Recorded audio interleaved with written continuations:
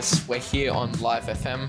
I'm the host, Rory McMillan, and I'm joined here today by Tom Henry and Ross. Today we have a special guest, Fred Rubinstein, who has an unfortunate experience with gambling, and we're here to find out more. Fred, welcome to the show. Thank you for having me, Rory. Now, just for a first question for you, I just want to know a little more about you. Like, where did you grow up? That's a good one. I haven't got that one a lot. I grew up just around here. I grew up in Caulfield. I actually spent a couple of years at Malvern Central Primary School just across the road. Australian born and bred, Victorian born and bred all my life. And yeah, I finished my schooling at Caulfield Grammar. So yeah, I grew up around here. Yeah. And what made you get into gambling in the first place? That's a loaded question. I suppose my dad was a gambler. And so that was a very normalized behavior in my household. But I think it's even more personal than that. I think my personality, I had very struggled with impulse control, especially as a kid. I was very intoxicated by the instant gratification of the win and the loss, riding those emotional roller coasters, and my love of sport and just games in general. I think it all kind of fit like a really toxic glove. So I think that's kind of all those things combined.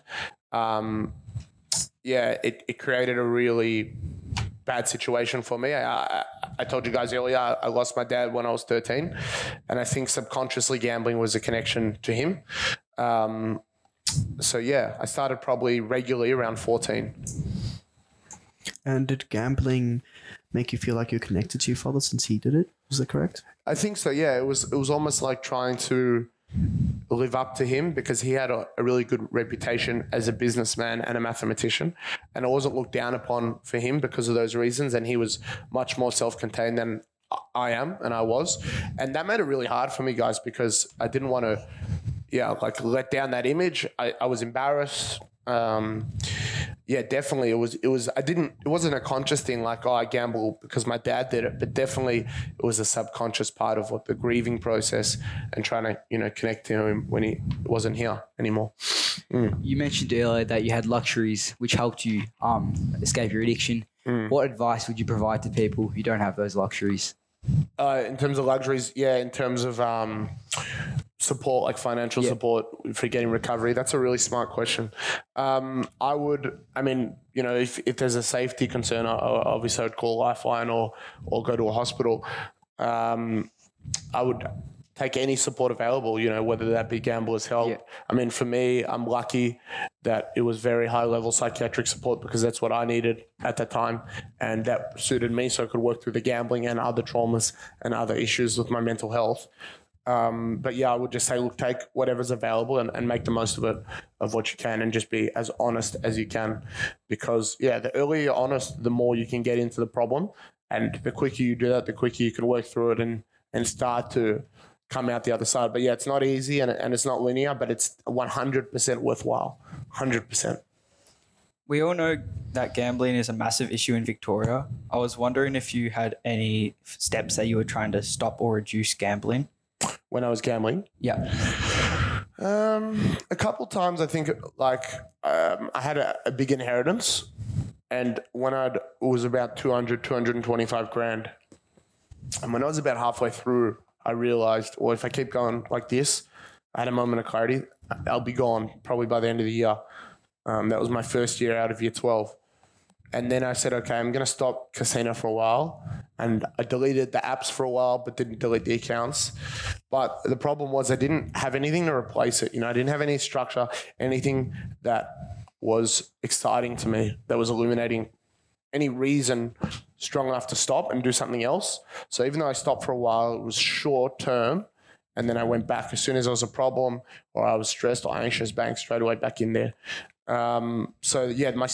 My technique was cold turkey, just don't arrive. And I think that was the right way. That's a good way, because when you're an addict and when you're a compulsive gambler, you actually don't have control of your amounts. That's a myth. It's a lie that you tell yourself. Once you're in there and you're betting, it's all bets are off. All you can do is not arrive in the first place. And that's a really hard thing. That's really important for someone who doesn't have control. And that's kind of how I would, and most people would define someone who has a problem, is someone who has control versus someone who doesn't have control. And I definitely didn't have control. So you said when you took a break from that gambling for that couple of months, you didn't really have anything to replace what you were doing. So were you doing anything in particular during the day? Like you said, you were quite a fan of football. Did you go back and try and get back into football or anything like that? Yeah, I did. And I was watching that stuff and I found it quite... I mean, it was good because it was an escape, and it always has been for me growing up. So it was like a natural progression going from, loving an innocent love of sport into that gambling when I had access to that money and just the love of the game and just gaming in general. But the problem was it was triggering, and my friends were doing it and I wasn't honest about the problem, and I would just get bored as well. And that was one of my biggest triggers, guys, was boredom. It wasn't until a year or years later that I had a proper structure and routine, something different that I could really stop in a sustainable way. Because if you stop and you don't replace it, it makes it really hard. That's all you think about for that time. Whereas if you do something else, at least for that time, you're thinking about something else. It might be something positive. You're getting a good positive consequence from that and you're feeling good, and it builds momentum the other way.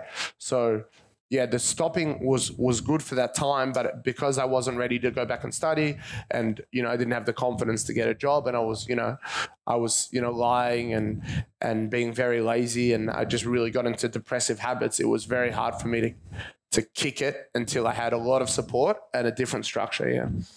And who were those supporters for you at that time? That's a good question. It was my friends. I was really lucky that they stood by me, even though I borrowed from some of them. I lied to almost all of them. They're fantastic friends. They, we were young, so they weren't sure exactly how to handle it, but they never, they were loyal to me. They never got rid of me. And having them in the aftermath was great.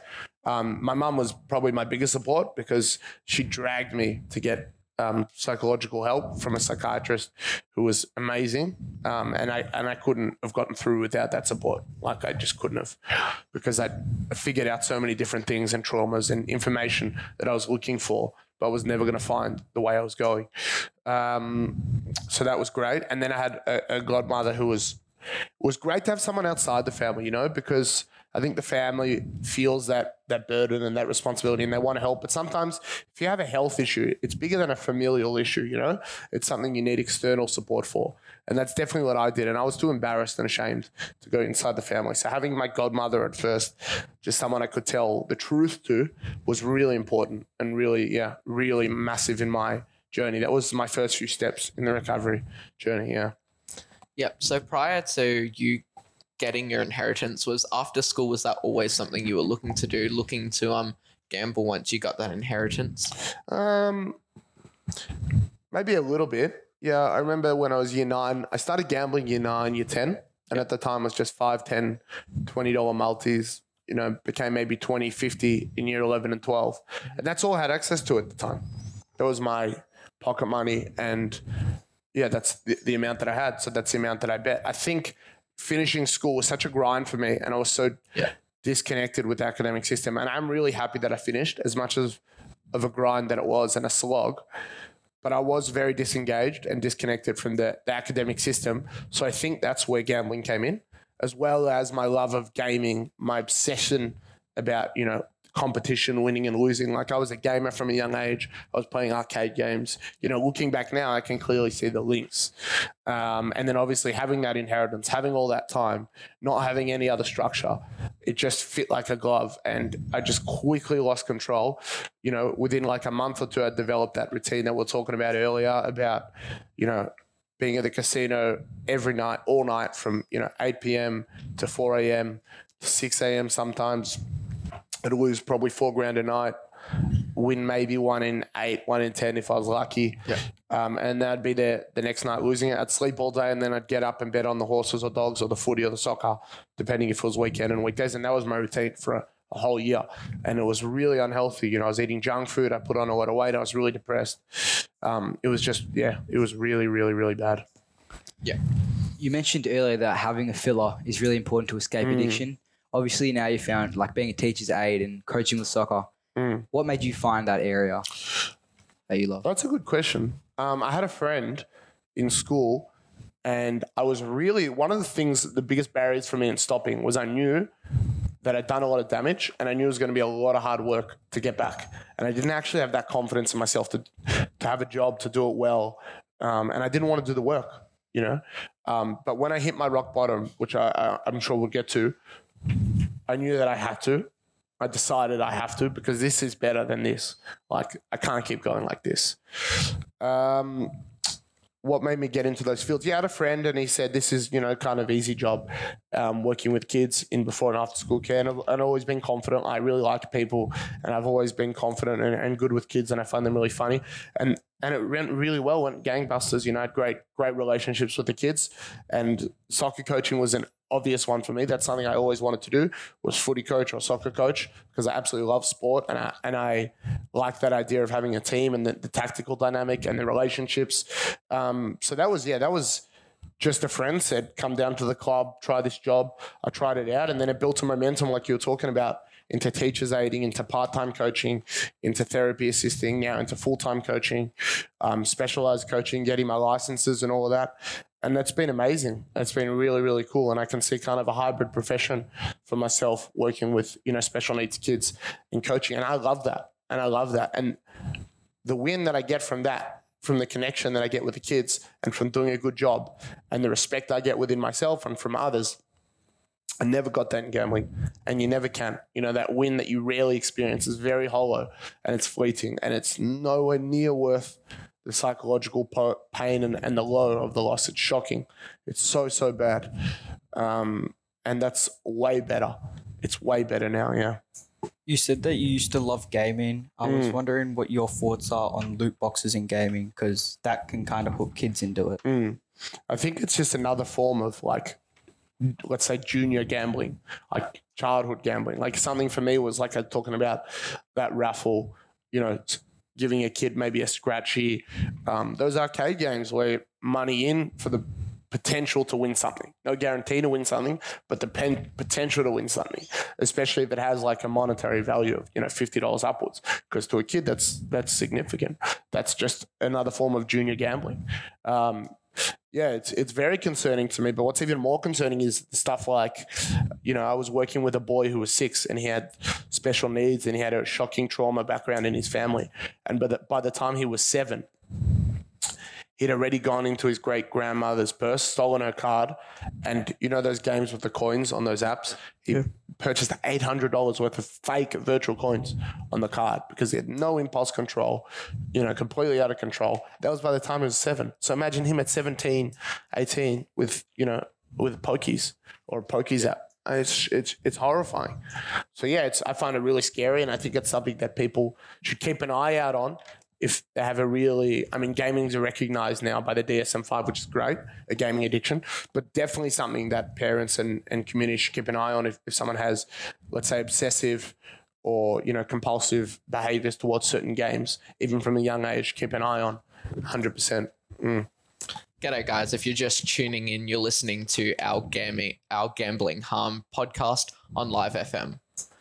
Live from De La Salle College, Malvern, Australia. My name is Rory McMillan, and my co-hosts are Tom, Henry, and Ross. And our special guest today is Fred. Now, Fred, just another follow-up question. You said you experienced rock bottom. Like, what was your rock bottom? My rock bottom was actually... So first I lost the whole inheritance, and that wasn't my rock bottom, because I wasn't ready to stop and do the hard work and be honest with myself that I wasn't going to win, that I was a loser in this space. That was one of the hardest things, that stigma of being a loser, and that I wasn't smarter than the system. You know, I had such a big ego and bravado, and I had to work through all of that. But what came after that was I started borrowing from friends and stealing from my mum. And I knew I could steal from my mum and get away with it because she was soft and free-spirited and wild, exactly like I am. The first couple of times she gave me a slap on the wrist. You know, she was concerned, she was angry. But the third time, I saw a side of her I've never seen in my life. I'd seen it once. And she said, and I knew she was serious, she said, if you do this again, I'll call the police and I'll press charges for theft. And that was my rock bottom. That was a moment my self-preservation kicked in. And like I told you guys earlier, it's very easy when you're betting through screen, when you're betting through chips, to distance yourself from the loss. And the more pain and anxiety and shame you feel, the more you gamble. Yeah. But when you're forced to make that decision, if I keep gambling, I'm going to go to jail. If I keep drinking, I'm going to die. If I keep taking drugs, I'm going to go to jail. It disables you instead of enables you. And that was my rock bottom. I went, bang, I need to change. I need to invest in my recovery journey. I need to try and get healthy mentally and physically. Yeah. It wasn't the last day I gambled, but it was the first day I decided to try and do something else with my life, be someone else. And I had it with real conviction. It was a very powerful moment. And that was the moment that I started being honest with my godmother and then my psychiatrist. And then it started over time, gradually building a positive momentum the other way. Got my first 2 jobs, coaching and before and after school care coaching, working, educating, and then teacher's aid, which was amazing, and part-time coaching, like I said, now full-time coaching. And I love it. I love working with kids. I love working with special needs kids. I love the challenge of that. The same way that I love the challenge of trying to win in gambling, but it was just such an unhealthy, unsustainable, unstable form of who I am and what I want to do with my life. And it wasn't until I found out information about myself through the psychiatric journey, through the process, that I could realize why I gambled, the why, the traumas of my dad and a lot of other parts of my personality that fit gambling like a glove. Yeah.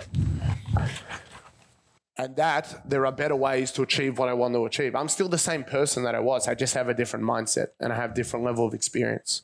So I'm really grateful to the psychiatric journey. I acknowledge it's not the way for everyone, but it was absolutely pivotal and fundamental in my journey, and I couldn't be here without it. Before those consequences came into your mind, how did you feel or what did you think when you borrowed money from your friends or stole money from your mom?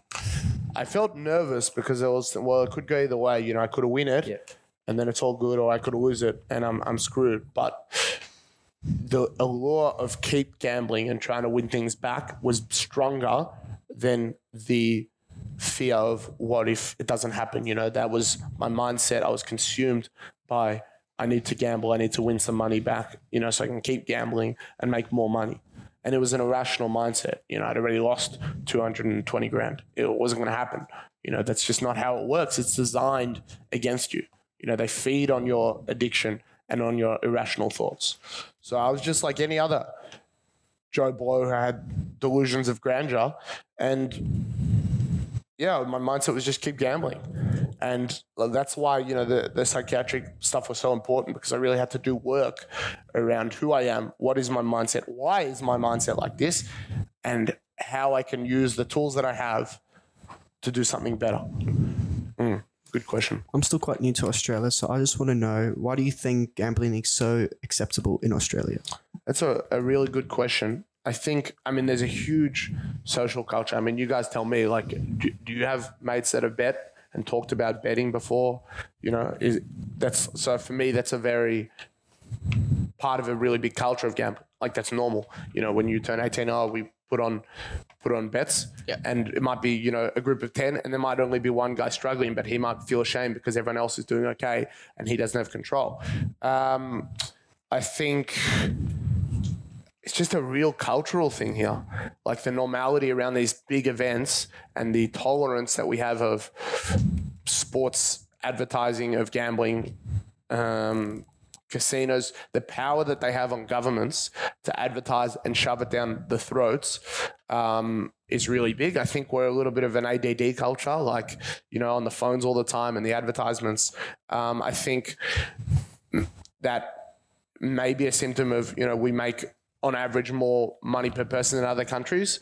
So we're more casual with our money, and we want to have those illuminating experiences, let's say, or those, you know, alluring experiences that actually aren't how they're made out to be. Like the advertising, it's made out to be like this, but I promise you, addiction is nothing like those fun games. It can be a matter of life and death. You know, I know people that have died. I know people that have gone to jail. I know people that have debt that they can never pay off. They'll never own a home. So that's what it really is. And yeah, I just think it's such a big cultural norm here and such a big cultural acceptance, socially acceptable, especially amongst young men, when it shouldn't be. And I think another reason is that I think drug and alcohol, it's very easy to see the effects on a drug addict or an alcoholic. Yeah. And it bothers the community, you know. They have kids and there's a drunk or a drug addict on the street and they get annoyed. That same person is almost definitely not getting annoyed by a gambler unless the gambler's in their family or unless the gambler's, you know, using their money. Because the gambler's ill health almost always is psychological. Can be physical as well, but almost always is psychological. So they don't see the effect. There's no physical effect, you know, so it's not as visibly seen. It's more socially accepted. And I think if you have the conversations like this, where it's, no, this is not a joke. You know, this is a matter of life and death. People are gambling with their lives and their livelihoods. Then maybe that culture will change. Maybe the culture will be less about, okay, we need to bet on these big occasions like Melbourne Cup and Grand Final Day. You know, we need to drink. Maybe it can just be we can enjoy the day. Yeah. You said that in 2015 that you started to go to your therapist with your mum and that you're having a hard time opening up. Why do you think this is? I think I was proud within myself. I was thinking, well, I don't want to be the guy seen as the loser. You know, I was telling everyone the money I had was money that I'd won. I didn't tell anyone there was an inheritance. So I didn't want to be honest. I wasn't honest with myself. That's the first thing. You can't be honest with someone else if you're lying to yourself. I think I didn't want to change because I was afraid of hard work and afraid of facing the trauma and some things about myself that I didn't want to face. I wasn't ready to confront. And it was a lot for someone of that age, you know, to go through. And I think ego is a massive barrier. Like, I'm better than the system. I'm better than, you know, these other losers, let's say. I'm not an addict. I don't need help. You know, I'm smarter than that. And yeah, another one I suppose was with the dad complex, you know, because he was done okay for himself in gambling and he was good in business and very well respected in the mathematical business field, that was embarrassing. So all those dynamics just made me go in with the mindset of let's trick the therapist, you know, let's lie to the guy so I can keep gambling. And he was just too good at his job and too competent and understood it too well. He just waited and was strong, but fair and patient, and just waited. And eventually about a year and a half, I built the trust and respect within him and myself to start opening up and telling the truth of what had actually happened. And that's when I started building that positive momentum the other way, away from gambling.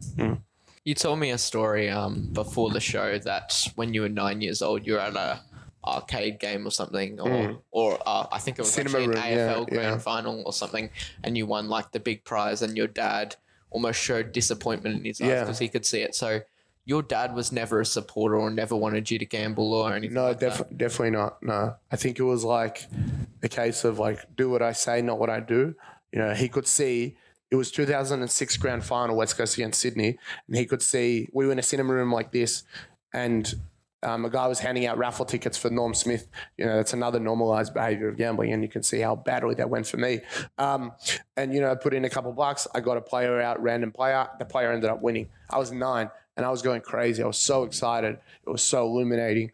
And I could see, how disappointed my dad was because I think he could see all the signs, you know. He knew how crazy I was about gaming, playing arcade games, you know, games where you got to put coins in and try and win something. And I think he could see all the signs of the risk. And obviously not having him there and having those boundaries and that discipline when I was going through that, or, you know, even as a young child, I think that affected me in a really negative way, especially in terms of the gambling. But yeah, definitely those stories were a precursor. Another one where I got a scratchy when I was 11, and then I tried to keep buying scratchies, and I was paying people to buy me scratchies and stuff like that. And it just, as you get older, it evolves, you know. That's why we talk about the loot boxes and stuff, because it's a gateway. So yeah, no, that was a really, really unfortunate thing. But yeah, it was interesting that my dad had that reaction, even though he was a frequent gambler. Yeah. Yeah. Unfortunately, that's all the time we have for today. Thank you so much, Fred. Thank you, It's guys. been You're great. to have you on the show. So we're talking live from De La Salle College, Malvern, and you've been listening to our Gambling Harm podcast on Live FM. My name's Rory McMillan, and my co-hosts today are Tom, Henry, and Ross. Thank you for joining us, and we hope you have found the information today very useful. Until next time, have a great day. Great job, guys. Oxbridge.